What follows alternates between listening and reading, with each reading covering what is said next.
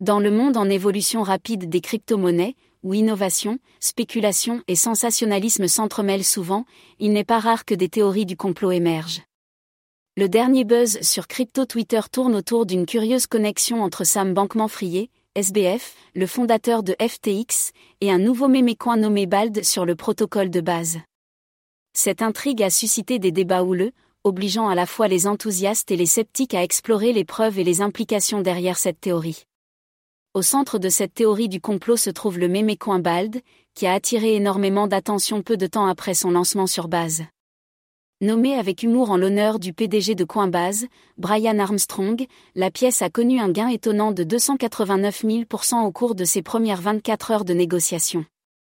Cependant, l'euphorie a été de courte durée, puisque le prix de la pièce a ensuite chuté de plus de 85%, déclenchant des accusations de tirage au sort. Cette tournure soudaine des événements a attiré l'attention de la communauté crypto, conduisant à des enquêtes sur les origines de la pièce et son mystérieux développeur. La théorie du complot a gagné du terrain lorsque les détectives de la blockchain ont commencé à examiner l'adresse du portefeuille Ethereum associé au déploiement du jeton Bald. Cette adresse de portefeuille avait reçu un financement substantiel de portefeuille lié à FTX et à Lambda Research, élevant des soupçons quant à l'implication de SBF dans l'entreprise Memecoin. Alors que certains ont suggéré qu'il pourrait s'agir d'une tentative de SBF de récupérer ses pertes, d'autres ont remis en question la plausibilité d'un tel scénario compte tenu des problèmes juridiques persistants de SBF. Crypto Twitter est devenu un champ de bataille pour des opinions divergentes concernant le complot. Un commentateur anonyme, Dornsin, a émis l'hypothèse que SBF pourrait orchestrer le projet Memecoin pour récupérer ses pertes, même si SBF est assigné à résidence et fait face à des poursuites judiciaires.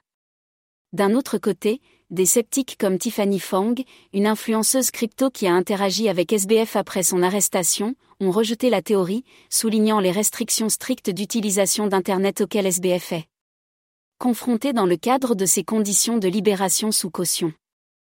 L'affirmation de Fong selon laquelle SBF n'a pas accès à Twitter contredit les affirmations le liant au compte @bald.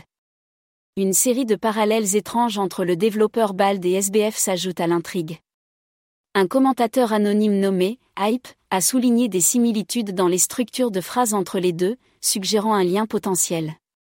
De plus, Hype a noté que l'adresse du portefeuille en question avait été l'un des premiers participants à la plateforme DeFi SushiSwap, faisant allusion à une présence de longue date dans l'espace crypto. Ces coïncidences ont alimenté les spéculations et entretenu la théorie du complot. Malgré la ferveur entourant le complot, certaines voix de la raison ont émergé. Des commerçants de premier plan comme Or sont mis en garde contre les conclusions hâtives, exhortant leurs adeptes à retirer leur chapeau en aluminium.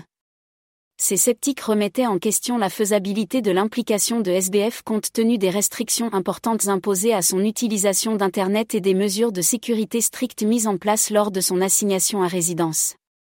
En conclusion, le débat autour de la question de savoir si Sam Bankman-Fried est secrètement derrière le Memecoin Bald illustre le mélange de spéculation et de scepticisme qui caractérise la communauté crypto.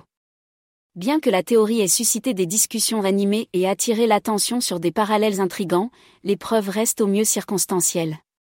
Alors que le monde de la cryptographie continue d'évoluer, les théories du complot comme celle-ci rappellent la complexité et l'imprévisibilité du paysage des actifs numériques.